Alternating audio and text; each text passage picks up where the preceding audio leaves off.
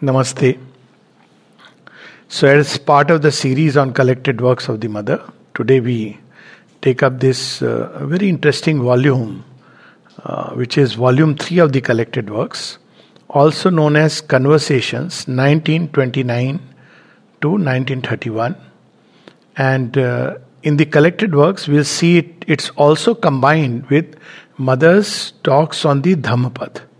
So, we'll take up Dhammapad in the next session. But today we'll touch upon the first part. So why they are combined is also very interesting, because if you see the Conversations 1929 to 1931, they are the first documented conversations of the Mother. And the Dhammapad happens to be the last. They are the last of the talks she has given in the playground. I don't know why somebody thought about combining the two, but whatever it is, it makes a good package, because why say that it is a very intuitive combination, maybe counter logic, but very much intuitive, because Conversations of the Mother 1929 to 31 is one single stopper for whoever wants to know about integral yoga in its different aspect sides.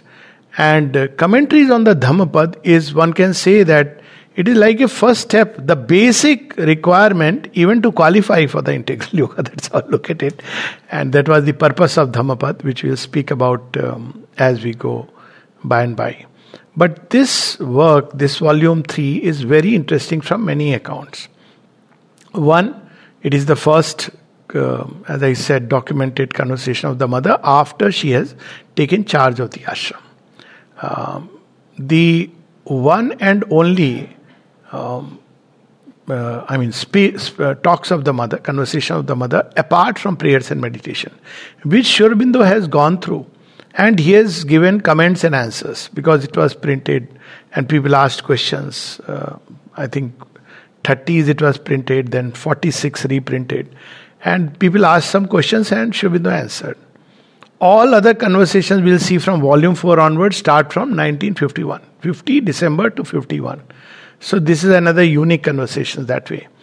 And the third is, it has a very interesting background.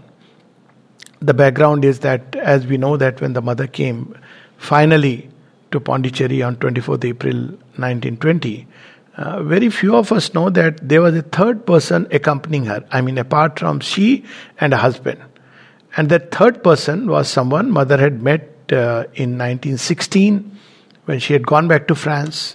And she was a British lady, an Englishwoman, by the name of Dorothy Hodgson. And Sri Aurobindo had given her the name, she was going through a personal crisis. She had lost her fiancé, and then she developed this feeling that all desire for a married life and all this went away from her somehow. And she met the Mother, was deeply moved, and she asked Mother, "Can I accompany you?" So Mother said, "All right." So she accompanied the Mother from 1916. So it's very interesting.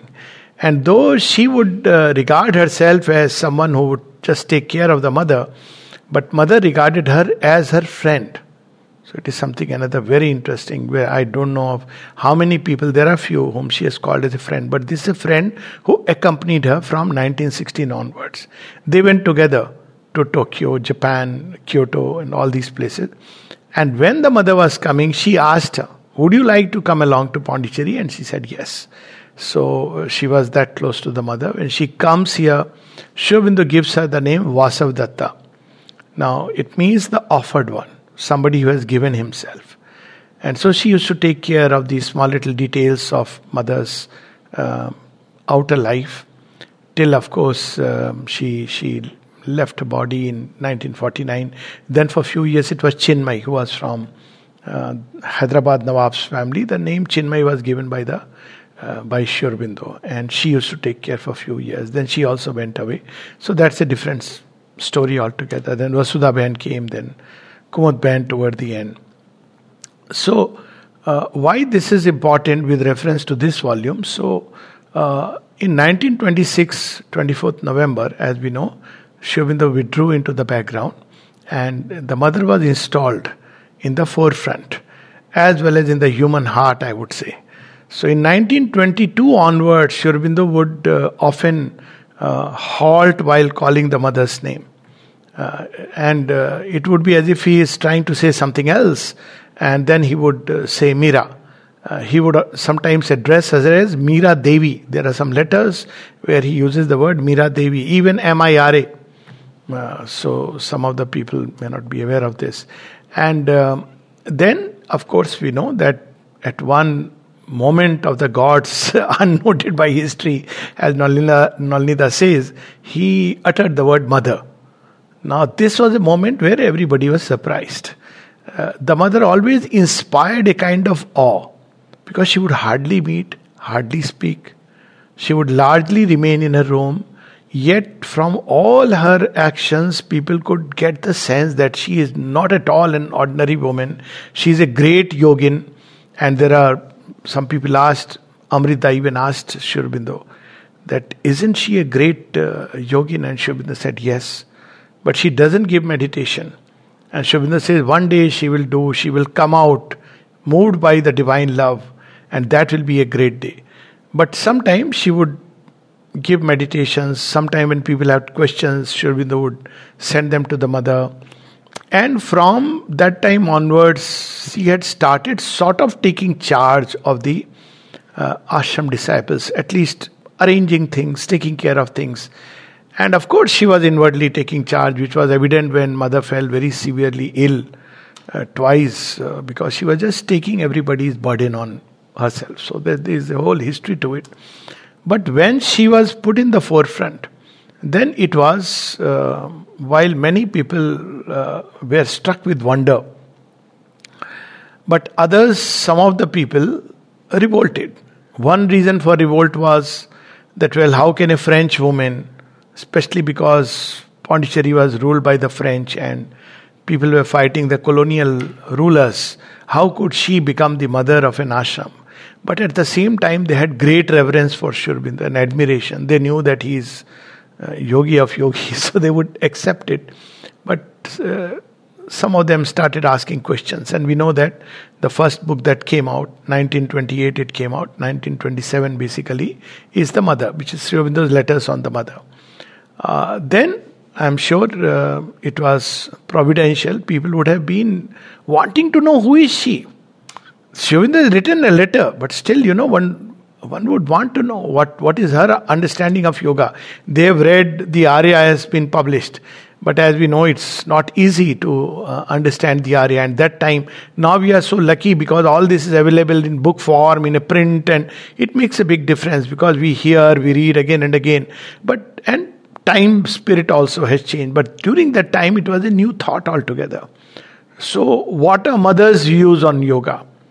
So, just like Arjun was inspired by Shri Krishna, I suppose mother would meet some of these disciples. That time they were about 50 to 100. So, I don't know how many people used to be present. Usually, they were a small number at different places. One story I have heard is they used to go on a drive near Auroville and sit. That seems a bit picturesque, but quite likely. I have heard another story which is more authentic in Pavitra Das' room, which is, they would sit together and somebody will put a question to the mother.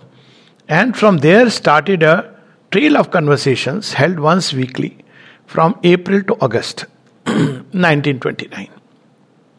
So this is the 1929 part. Then of course there is the 1930 and 31 part, which were done separately. So this 1929 part has this historical background. Now most of the questions were asked by this British woman who was mother's friend called Datta. So that's why this background. So when I read them, I remember it could be, if I may say so, can be considered as the mother's Gita. Of course, Gita is song. But there is in it a charm and a poetry, and the beauty is that if you read through this 1929 book, I have often recommended to several people for many, the first book that I would carry with me that want to know about integral yoga, read this book. If somebody wants to know in one word, and it's not a compilation, it's mother's words. So everything one needs to know essential about the integral yoga, except for one thing, and that's because divine humility. She doesn't say open to me. She says, open to the divine. But that's because she is, we must always know, Sri Aurobindo has already said that, who is she?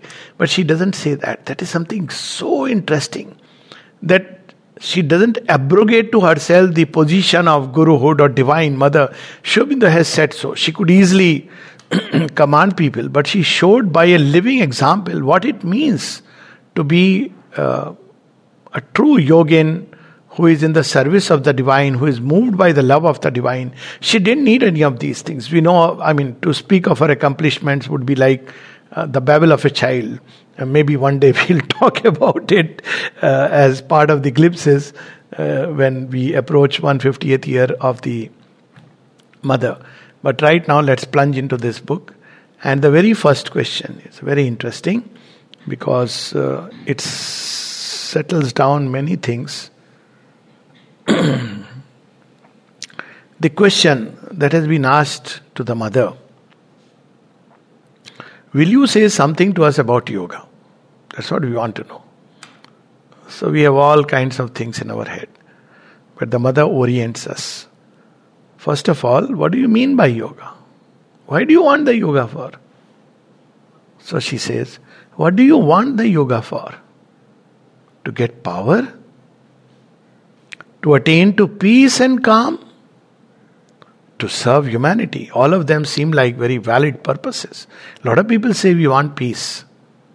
People even use the word, they don't use the word power, but there is an ambition hidden inside to become a spiritual guru or whatever. There are many things. Power is a very general word that Sri Aurobindo mother has used. Someone asked Sri Aurobindo, what does she mean by power? She said she has used in a general way.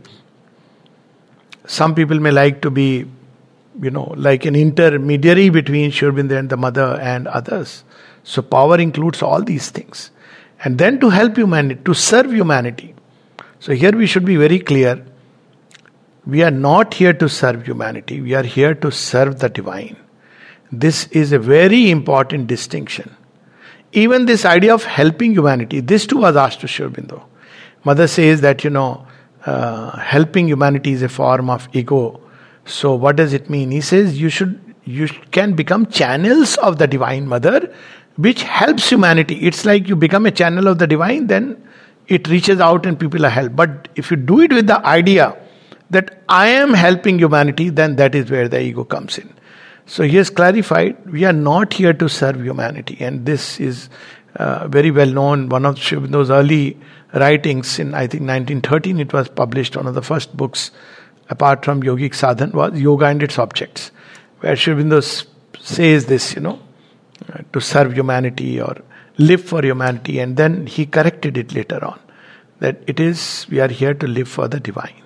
Now, living for the divine, serving the divine is the highest and greatest help and service one can give to humanity.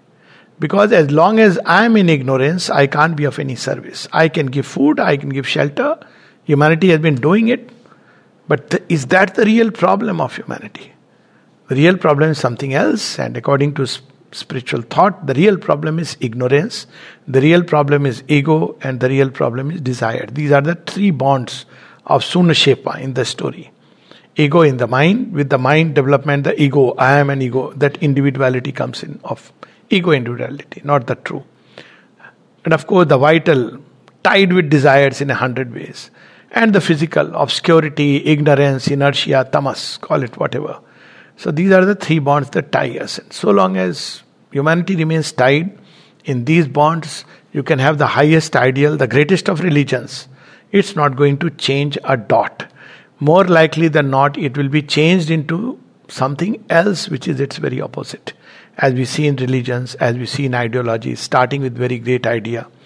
So that's why Sri Aurobindo's whole emphasis of yoga is neither personal mukti, though it is important. Unless we are liberated, we can't help become a true instrument, but a spiritualization of mankind. Spiritual evolution, but that comes much later. Right now, she says, what do you want the yoga for? To get power, to attain to peace and calm, to serve humanity. Now comes the hard hitter. None of these motives is sufficient to show that you are meant for the path. If any of these things, and one can add, to have some experiences. People often, what experiences I am getting. Now she gives what is the real question. The question you are to answer is this. People often ask, am I on the path, meant for the path? So we have to look inside what is our aspiration. And it's not a question of telling somebody. One has to look inside. So she is asking us, the question you are to answer is this. Do you want the yoga for the sake of the divine? What does it mean? Is the divine the supreme fact of your life? So much so that it is simply impossible for you to do without it. And I can only remember that beautiful example of Sri Ramakrishna, that a woman who is got water from the well is holding the jar on top of the head and a baby in another hand, and she's talking to the women. But all the time her attention is, she's focusing that not a drop should fall, water should fall. She's attending to everything. So everything is there. But without the divine, we have to look inside. Is there any existence we can conceive of for ourselves to start with without the divine? Is he the supreme fact of our life? That's what she's saying. She's not saying withdrawing into an ascetic cave. Everything is there. But is that the supreme fact? She's using the word fact. Or is it still a vague idea, thought, conception, imagination? No. Fact. Is the divine true and real, without whom it is impossible to live? Do you feel that your very raison d'etre is the divine reason? I may have wrongly pronounced the French. But do you feel that your very, translating, reason is the divine? And without it, there is no meaning in your existence. That if the divine is not there, would life not only be the same, but would it really be living? Maybe the body would live, or perhaps it may not, but can we conceive of that? If so, then only can it be said that you have a call for the path. Period. Call for the path, everybody asks. Call for the path is, do we want the divine for the sake of the divine? It can take several forms: serving the divine, loving the divine, knowing the divine, being nearness to the divine, at its highest union with the divine, at its still highest than the highest, integral union with the divine. Transformation so that there is a complete manifestation of the divine, whatever it is, but divine. That's what is important. This is the first thing necessary, aspiration for the divine. If the aspiration is there, there is call for the path. As simple as that. Nobody else is here to tell us, are you on the path or not? If we have the aspiration, then there is a call for the path. Okay, what is the next thing to be done? The next thing you have to do is to tend it. So it's like a fire. Now fire initially is very small. It's a small flame. If we allow it to, if you take a small flame, see when candle people light with a matchstick, they make sure that fans are off and there are some hands guarding it so that it doesn't go off. But if the flame is big, then it doesn't matter. So initially one has to tend the fire. This is a pure Vedic truth she is revealing. Tend the fire, and that contains many things. But also we have to increase the fire, tend the fire, how to nurture it, how to nourish, to keep it always alert and awake and living. Which means not that sometime we sit and meditate and have an aspiration. And this is something which can go on. And for that, what is required is concentration. Concentration upon the divine with a view to an integral and absolute consecration to its will and purpose. So Sri Aurobindo was asked what is on this regard. He has been asked this question in different ways. But one of them was, what is concentration and what is meditation? So he says concentration is a single pointedness. The whole awareness has become single pointed on an object, an idea, or a image, or a name. Meditation is a very general thing. It's a mind which is running around one idea but in several ways. But concentration is one pointedness. So what should be the best idea that mother is giving us? And that best idea is with an integral and absolute consecration to the divine, to its will and purpose. So purpose is the manifestation of the divine, and will, so that we can obey and become channels of the divine will in every way. So how to concentrate, where to concentrate now? Next, concentrate in the heart, the center of the chest. It's not the anatomical heart. Anywhere, the concentration will automatically go in the center of the chest. Concentrate in the heart. Enter into it. Go within and deep and far as you can.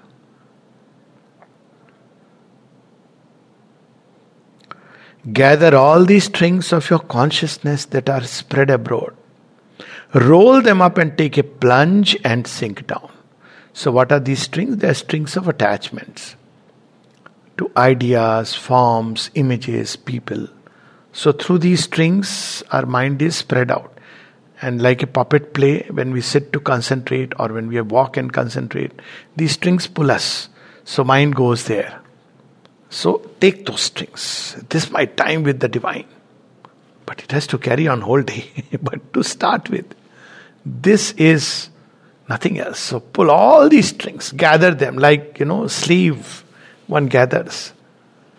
And then to take a plunge here. A fire is burning there in the deep quietude of the heart. Before one enters into the psychic depths, one experiences peace and quietude. Many other things besides. That means one is entered into the psychic atmosphere. Does one see the fire? Well, if one has the subtle vision, one sees it. But it's not necessary that everybody will see a fire. Some people start looking for a fire inside. Well, this was asked to Sri Aurobindo. Oh, I have not seen the fire. It may take several forms, but to the subtlest vision, it is a fire. That's why we see in the Vedas. But it's not the outer fire. It's a subtle fire. It's like a flame which is burning inside. This is the Akhanda Jyoti. This is the Jyoti flame that we have to light inside. And not this that we light outside with all the politicians around us, and everybody is having a say that who will be the first one. I have seen this also, as if there is a matter of great prestige. Who first lights the fire and who all are present, and there is a photo op. All this is nonsense. Let's be very clear. If the inner flame is lit, there is a very beautiful passage in Savitri. In moments when the inner lamps are lit and life's cherished guests are left outside, our spirit sits alone and speaks with its gulps. See, the same thought. Inner lamps are lit and life's cherished guests are left outside. So the consciousness strings are pulled back. You stay out. Maybe after some time they will roll back, but we'll try that they don't. But at least this is my moment with the divine. Roll them up and take a plunge and sink down. A fire is burning there in the deep quietude of the heart. It is the divinity in you, your true being. Hear its voice, follow its dictates. Again, people are looking for a voice with the human ear. It's a suggestion, very gentle. A nudge, one can practice, experience it, feel it inside. So it's very interesting that when she says this, expresses it, again, as I said, to speak of mother's realization is the babble of a child. But remember Isha Upanishad, one of the greatest Upanishads. In fact, Sri Aurobindo speaks of it as the greatest Upanishad. And what does it say toward the end? Agne Naya Supatha Raye. O flame, lead me through the true path to the felicity. And then it says something else. I submit myself to thee. Look at what your mother is telling us here. Hear its voice, follow its dictates. It's straight, the Upanishadic verse comes alive. Several places we will see, as in Collected Works of Mother, Volume 2, we read that, which is, in my understanding, is the mother's Gayatri mantra, but lifted to what heights? So, there are other centers of concentration. Lest people say, oh, but there is this center, that center. We have read all the yoga books, so everybody believes he has become a yogi because one has read the books. For example, one above the crown and another between the eyebrows. So you heard about the eyebrows, but concentration above the crown, Sri Aurobindo and the mother speak about it. And also one can concentrate on all these together. So she says, each has its own efficacy and will give you a particular result. But the central being lies in the heart, and from the heart proceed all central movements, all dynamism and urge for transformation and power of realization. So the central being, the divine presence is in the heart. From there it, of course, if somebody is more probably in the head, one may find that easier. That's a different matter. But this is where she advises us, or what shall I say, she is guiding us to concentrate on the divine presence within. She has given us a very secular image, the fire. Because she knows the times that are going to come. Any image will become subject to. But of course for us, and later on, she has also confirmed, on the mother's presence, divine presence, we can take the help of her form, luminous form, or Sri Aurobindo's form. But here she has given us a very wide, straight from the Vedic rishis, and a true image, because that's how the divinity within manifests itself. That's how the Vedic rishis have worshipped. Okay, so this what? So the next question is, what is one to do to prepare oneself for the yoga? Okay, maybe everybody is not ready. What one should do? Again, we'll see a very interesting parallel from one of the Indian traditions. What is the first yoga that Sri Krishna teaches Arjuna?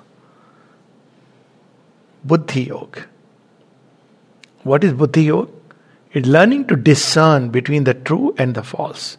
It's not as easy as it seems. We jump at appearances between right and wrong. And it is not about right and wrong. It's about true and false. Right and wrong are moral things. They have their place, and Mother will speak of that also. But true and false. So that discernment the Gita teaches. Before you take up the practice of yoga, first thing is discernment. How the Mother puts it very beautifully. What is one to do to prepare oneself for the yoga? To be conscious.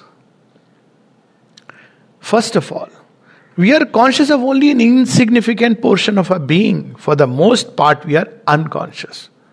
We are not even conscious of our thoughts. If somebody suddenly says, what were you thinking? What was I thinking? What was he thinking? This is how we are. It is this unconsciousness that keeps us down to our unregenerate nature. Why? Because it allows all kinds of forces to come in and move us. We are not even aware. To one who is conscious, that's why sometimes just being aware, this is term used in certain Buddhist type of meditation. And it is so true, but we think normally being aware is being aware with the superficial mind. To be truly aware, one will become aware of the motives, forces that are entering, creating restlessness, all kinds of suggestions. It is through unconsciousness that the undivine forces enter into us and make us their slaves. You are to be conscious of yourself. You must awake to your nature and movements. You must know why and how you do things or feel or think them. You must understand your motives and impulses, the forces, hidden and apparent, that move you. Hidden and apparent. Apparent is the immediate justification that the mind gives. Hidden is when we look behind. Apparent is I am doing mother's work. Hidden is ambition, could be ambition. Anything. So apparent could be a justification.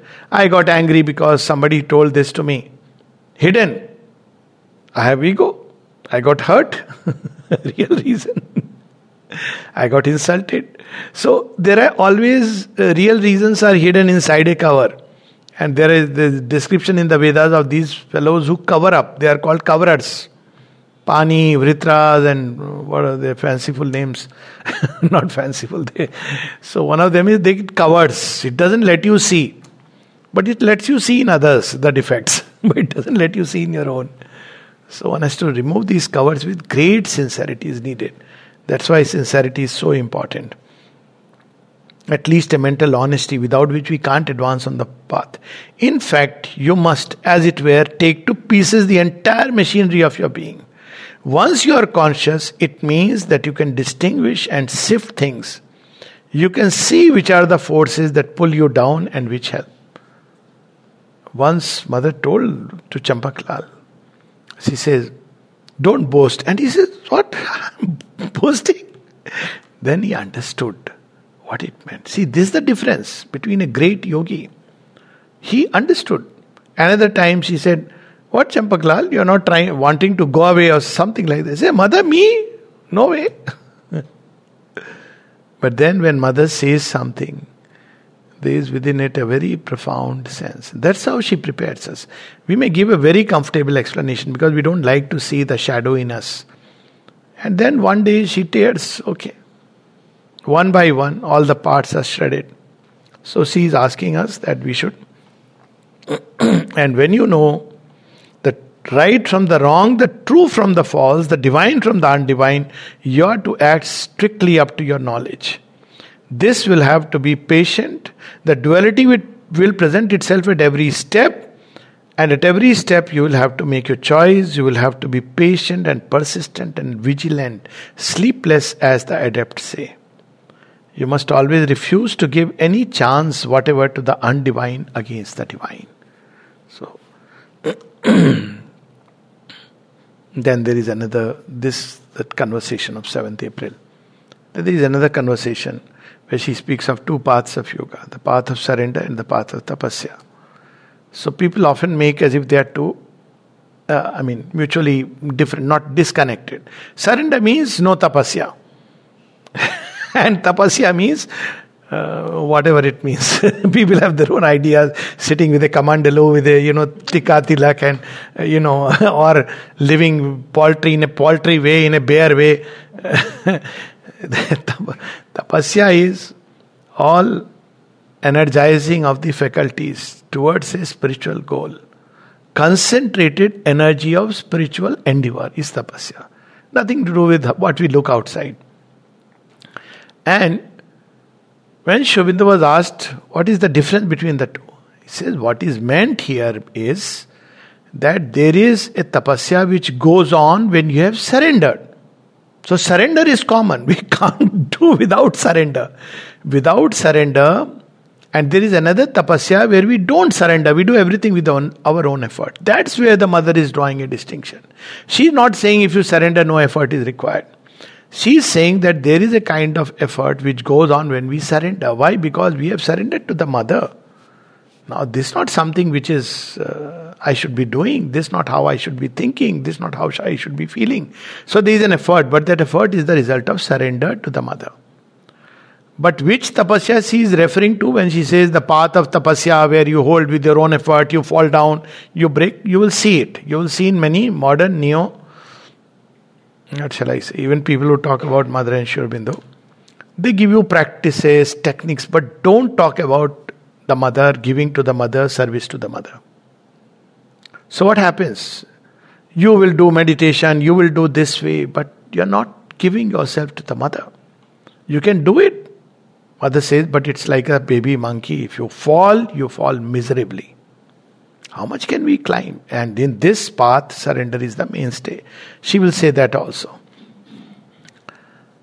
So yoga means of union with the divine. Then she speaks about difficulties of yoga. Particularly she points out about these disordered sexual impulses, excessive sexual impulses, and ambition. They two stand at the same level as far as the yoga is concerned.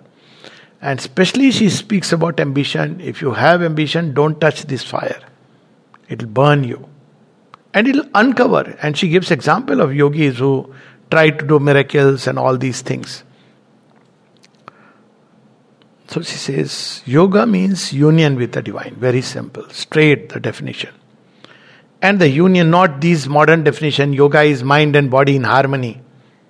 Divine is shut out. There is no yoga without the divine. All these modern definitions we'll find. Yoga is mind and body perfectly aligned. Try doing it. And the union is effected through offering. It is founded on the offering of yourself to the divine. In the beginning, so how do I start, Mother? In the beginning, you start by making this offering in a general way. As the once for all you say, I am the servant of the divine. My life is given absolutely to the divine. All my efforts are for the realization of the divine life. But that is only the first step. It's like waking up in the morning. Good morning, Mother. I offer my day to you. May all my activities be governed by you. May my destiny be governed by you. May all my movements be directed by you.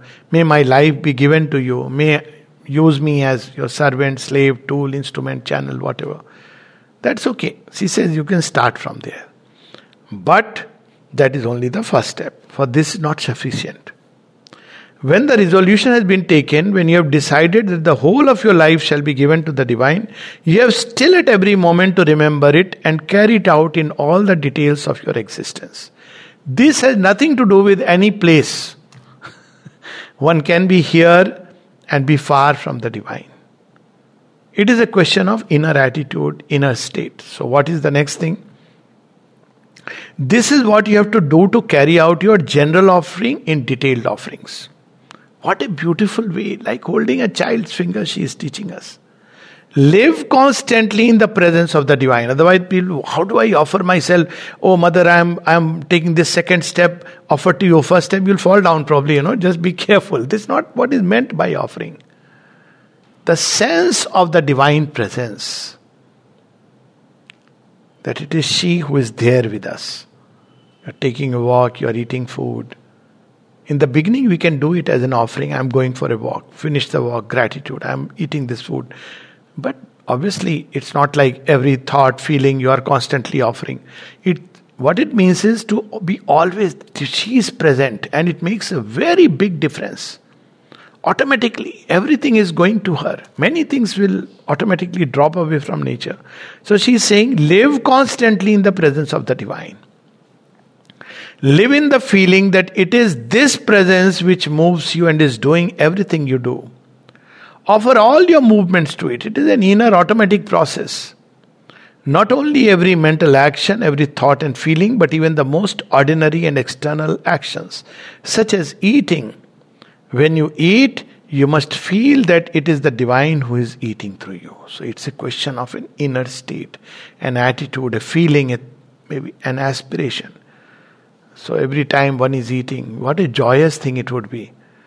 That you are feeding this food to the divine. Automatically you will see, you will become hygienic by the way. Because you won't like to feed him all dirt and bacteria and all that. You will automatically, many kind of foods will drop away. Because you are feeding the mother. It's a tremendous, powerful practice. When you are walking with the divine mother. Anybody can be with you, but as far as you are concerned, Mother is there. Many things we will not utter because Mother is present with us. Many places we will not go because she is with us. And wherever we go, we will always be surrounded by her protection and grace. When you can thus gather all your movements into the one life, means everything that we are doing, then you have in you unity instead of division. No longer is one part given to the divine while the rest remains in its ordinary ways and engrossed in ordinary things. Your entire life is taken up and integral transformation is gradually realized in you. She's giving us an assurance. If you do this way, it will be realized. What will be realized? An integral transformation. In the integral yoga, the integral life down even to the smallest detail has to be transformed, to be divinized. There is nothing here that is insignificant, nothing that is indifferent. You cannot say, when I am meditating, reading philosophy or listening to these conversations, I will be in this condition of an opening toward the light and call for it. But when I go out to walk to see friends, I can allow myself to forget all about it. That's not integral yoga. It's a continuous thing. That's how unity is created. And she says, if you persist like that, things will remain untransformed. Then there is a very interesting passage on surrender, and people ask this question: consecration, surrender, offering, what are these things? So she says there are many wrong ideas current about surrender. Most people seem to look upon surrender as an abdication of the personality. I have given myself to the mother. What does it mean? I have nothing to do. That's not surrender. That's or the surrender of the automaton is like a donkey to become like that. I have surrendered. Now everything I must do, I must keep in mind that I am hers. I am given to her. So she says, but that is a grievous error. This is what Sri Aurobindo cautions against. Tamasic surrender, refusing to do anything. I have given to the mother, that's okay. And many people, even in the class, someone once told the mother. Mother said, what do you want to know? Someone said surrender. So the person says, surrender we finished last time. And mother says, oh, you know all about surrender. What about practicing surrender? So she says, for the individual is meant to manifest one aspect of the divine consciousness. And the expression of its characteristic nature is what creates his personality. Then, by taking the right attitude toward the divine, this personality is purified of all the influences of the lower nature. Somebody has to express either through speech, through hands, through different kinds of works. Some have to express love from the heart. It could be anything. Individual expression, tremendous service through the vital energy, through the body. So in that case, all these movements of ignorance, lower nature, which falsify, which divert, which distract, which enter and mingle into the cup meant to hold the wine of God, all that has to be detected and removed, because now this vessel is given to the divine. I can take it like that, that if Mother has given us a vessel, Mother's cup, let us say, how will I keep it? Will I be careless about it? This cup is Mother's. I have to be 10 times, 100 times more careful, because this cup is the Mother's. So when the personality is given to the Mother, it's not abdication, but it means now we have to understand this is given to the Mother. Not a single wrong feeling should come in a heart which must radiate her love. Not a single wrong, selfish, degrading thought should come in a mind that must manifest her light. Not a single lower movement should come in a life which is dedicated to the divine service. And of course for the body also, the same holds true. Then by taking the right attitude toward the divine, this personality is purified of all the influences of the lower nature which diminish and distort it, and it becomes more strongly personal, more itself, more complete. It's not like traditional yoga, you come out of the zone of ignorance and realize the divine. It is replace ignorance with knowledge, replace darkness with light. That is the difficult part, challenging part.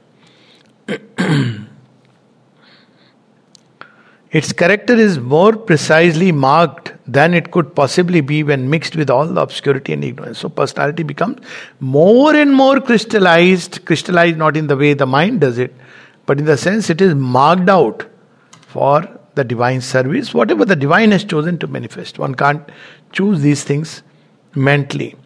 And he must first give up all that by distorting, limiting and obscuring the true nature, fetters and debases and discovers and disfigures the true personality. He must throw from him whatever belongs to the ignorant lower movements of the ordinary man and his blind, limping ordinary life. How can we, claim to be servants of truth if we are constantly speaking lies and so on and so forth? How can we afford to hold her in the heart and worship her in the heart when our heart is full of, all kinds of maligning things, ill will, hatred, jealousies and God knows what. So they have to be removed if the heart is to become, we read that Sri Aurobindo says that beauty and harmony in thought and feelings, beauty and harmony in life and surrounding, this is the way to worship her. And this is so important, especially for everyone. But sometimes we take it for granted that, say, because we have gone to a temple, I have done my duty. Because I have gone to the ashram and done pranam, I have done my duty. Well, it's good as a beginning. It's not either or. But start by living the yoga. And living the yoga is where offering, surrender, all these things are required. And first of all, he must give up his desires. What are we asked to give up when we come? Mother, shall I give my money? Mother, first give up attachment to money. You may give up money, but the greed may still be there. Give up desire. Sometimes outer measures are important, they help. But otherwise, most important is give up desires. For desire is the most obscure and the most obscuring movement of the lower nature. And then she says something very, very beautiful. I have not heard this way any of the yogis describe desire. Desires are motions of weakness and ignorance. Why? Because we want something. What a weakness, what a slavery. If we want something, that means we are enslaved to it. Desires are motions of weakness and ignorance, and they keep you chained to your weakness and to your ignorance. So beautifully So it carries on, and there is something interesting. She speaks about the difference between morality and spirituality. So very often we think it is the same, they are not same. But also equally, we feel that because spirituality is not morality or beyond morality, so a spiritual man can do anything. It doesn't matter because he is not supposed to be moral. Mother explains so beautifully. She is removing every kind of justifications we may provide. Morality is not divine or of the divine, it is of man and human. Morality takes for its basic element a fixed division into the good and the bad, but this is an arbitrary notion. It takes things that are relative and tries to impose them at absolutes. Things which have no ultimate value, but because they are social constructs, or because she says if you go to different places you will see different constructs. If you go to different epochs of time, I mean, how many of us know, I'm just taking an example, Guru Gobind Singh, one of the greatest gurus of the Khalsa Panth. He had married thrice. You talk about it, look very immoral, but he's a deeply spiritual person. But equally, this cannot become a justification. So she is reminding us that morality changes. For this good and this bad differ in differing climates and times, epochs and countries. The moral notion goes so far as to say that there are good desires and bad desires. If you have your wife, whatever you do with your wife is okay, good, because you're moral. But the same desire with someone else is not right, wrong. That's how a moral person judges life. But what does the mother say? The moral notion says that, but the spiritual life, this is the important part, but the spiritual life demands that you should reject desire altogether. It doesn't matter who, what, when, where, why. Reject desire altogether. You can't just get angry at your child and say, hey, he's my child. I have the right to get angry. All this is... Its law is that you must cast aside all movements that draw you away from the divine. This was asked to Sri Aurobindo. Is physical relation okay in marriage? He said, no, it has the same effect. It will degrade you if it is your wife or whatever, because it has the degrading effect. Again, this is not to people catch things with the wrong way and start getting into guilt. There is a process and a way. We are not talking of that. That's revealed as we go by and by. And the process, as he has said, is persistent offering to live with the presence that the Divine Mother is there. And we will see that how things begin to change. You must reject them not because they are bad in themselves, for they may be good for another man or in another sphere, but because they belong to the impulses or forces that, being unillumined and ignorant, stand in the way of your approach to the divine. All desires. So don't start telling this to people. There was once a seminar where somebody said prevention of AIDS. It was but organized by some spiritual people who had turned to Mother and Sri Aurobindo. And they wanted to teach people the practice of brahmacharya and celibacy. I said, please don't do that. They are normal human beings. This is not meant for anybody and everybody. They'll go crazy, they'll go mad. So it's something for you. Those who are seeking the divine, there are things that stand in the way. But for ordinary humanity, if you give a truth, but they don't even know what is what, it can be, they'll just have things inside and first call for the path, offering, then all this comes as we move along. All desires, whether good or bad, come within this description.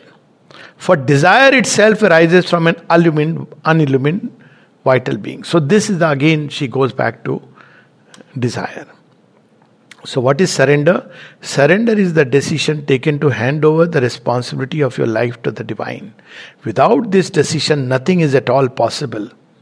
One may read Sri Aurobindo, one may, talk about Sri Aurobindo. And one may believe that because I am living here or not living here, even there is an egoism. I have seen people, I don't live in the ashram, people who live in the ashram. It's not about living here or there or anywhere. Because ego can find, sometimes there is an ego of this also. So, it's not about that. It is about, have I given my life to the divine, that you are the one who are my everything. If you do not surrender, the yoga is entirely out of the question. That's it, very clearly. Everything else comes naturally after it, for the whole process starts with the surrender. You can surrender either through knowledge or through devotion. She is describing. You may have a strong intuition that the divine alone is the truth and a luminous conviction that without the divine you cannot manage. Or you may have a spontaneous feeling that this line is the only way of being happy. A strong psychic desire to belong exclusively to the divine.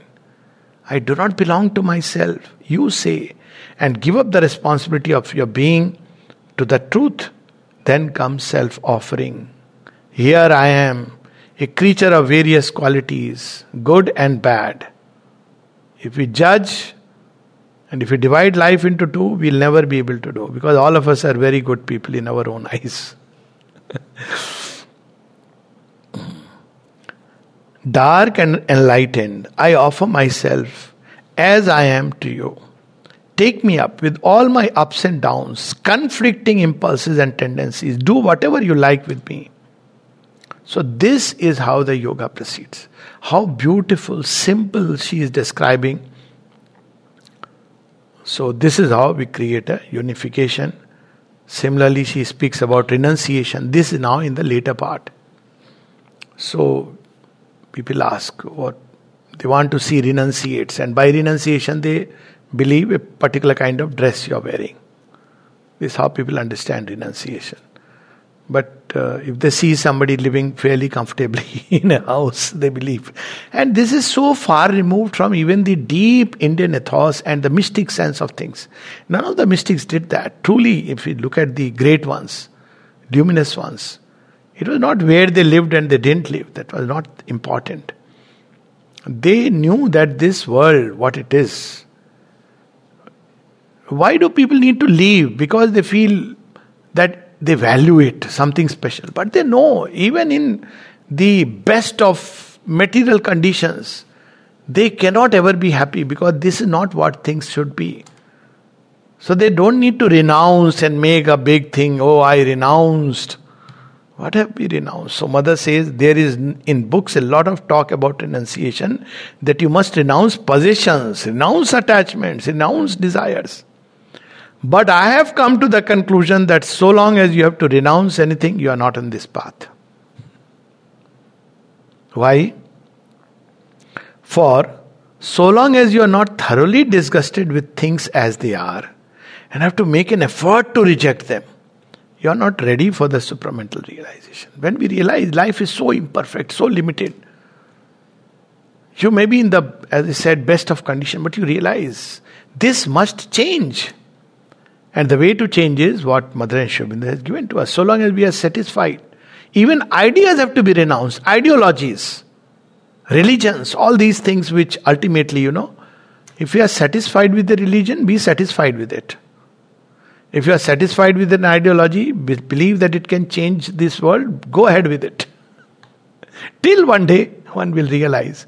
So she says that is why I do not give importance to the idea of renunciation. To renounce means that you are to give up what you value, that you have to discard what you think is worth keeping. So when we have things, we should take it as mother's gifts. If they go equally, we understand. It doesn't mean we should be careless with them. Because they are mother's gifts, we should be careful. Whether it be wealth or material things, we have to take care because they are given by the mother. But we don't have to just throw it away.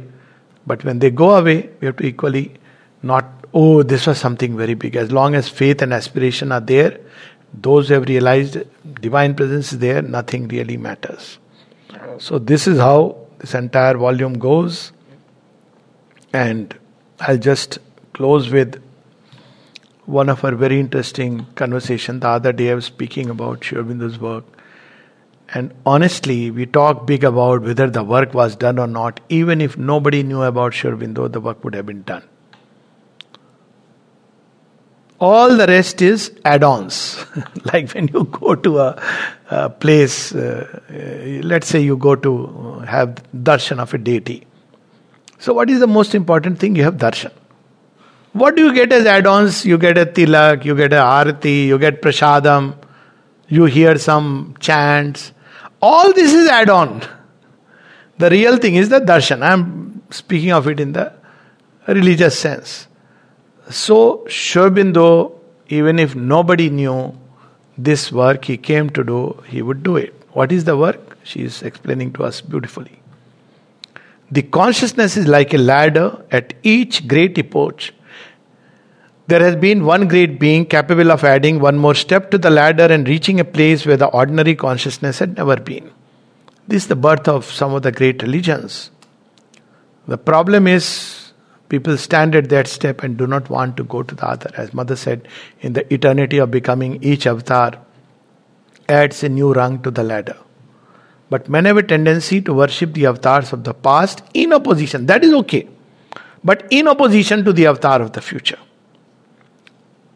So he says this is the fate of all avatars who came before, and Sri Aurobindo also meets the same fate. But tomorrow will show that his work is done and whatever he promised, they have been fulfilled. So what is that the avatar comes to do?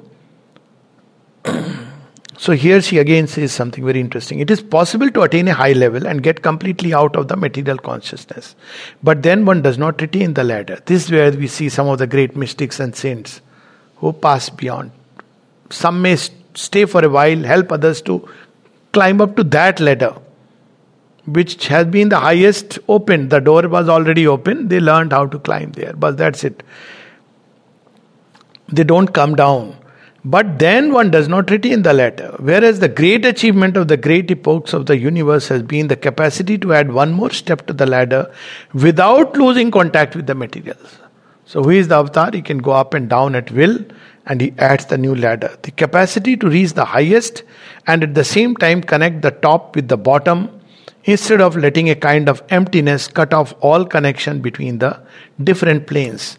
To go up and down and join the top to the bottom is the whole secret of realization, and that is the work of the avatar. This is what Sri Aurobindo did on 24th November 1926, Siddhi. And then he was doing it for the entire. That is why it is descent. Over mind descent, yes, but it opened the door, and he didn't need, after that the supramental force was several times descending in him, and there's so many instances, that's a whole story. If nobody knew, it didn't matter, because once that is established, in the course of time it will unfold. But then being compassion incarnate and the mother being love incarnate, said, okay, come, some more human beings, let's walk together, sing the glory. The work of achieving a continuity which permits one to go up and down and bring into the material what is above is done inside the consciousness. He who is meant to do it, the avatar, even if he were shut up in a prison and saw nobody and never moved out, Still would he do the work, because it is a work in the consciousness, a work of connection between the supermind and the material being.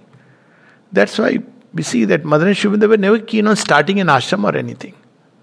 And Sri Aurobindo even wrote that you think Mother's work is only to just start an ashram, but it is an important work. There is no doubt about it, because human representatives, how they will receive what he is here to give. So it will shorten the period. All this is there.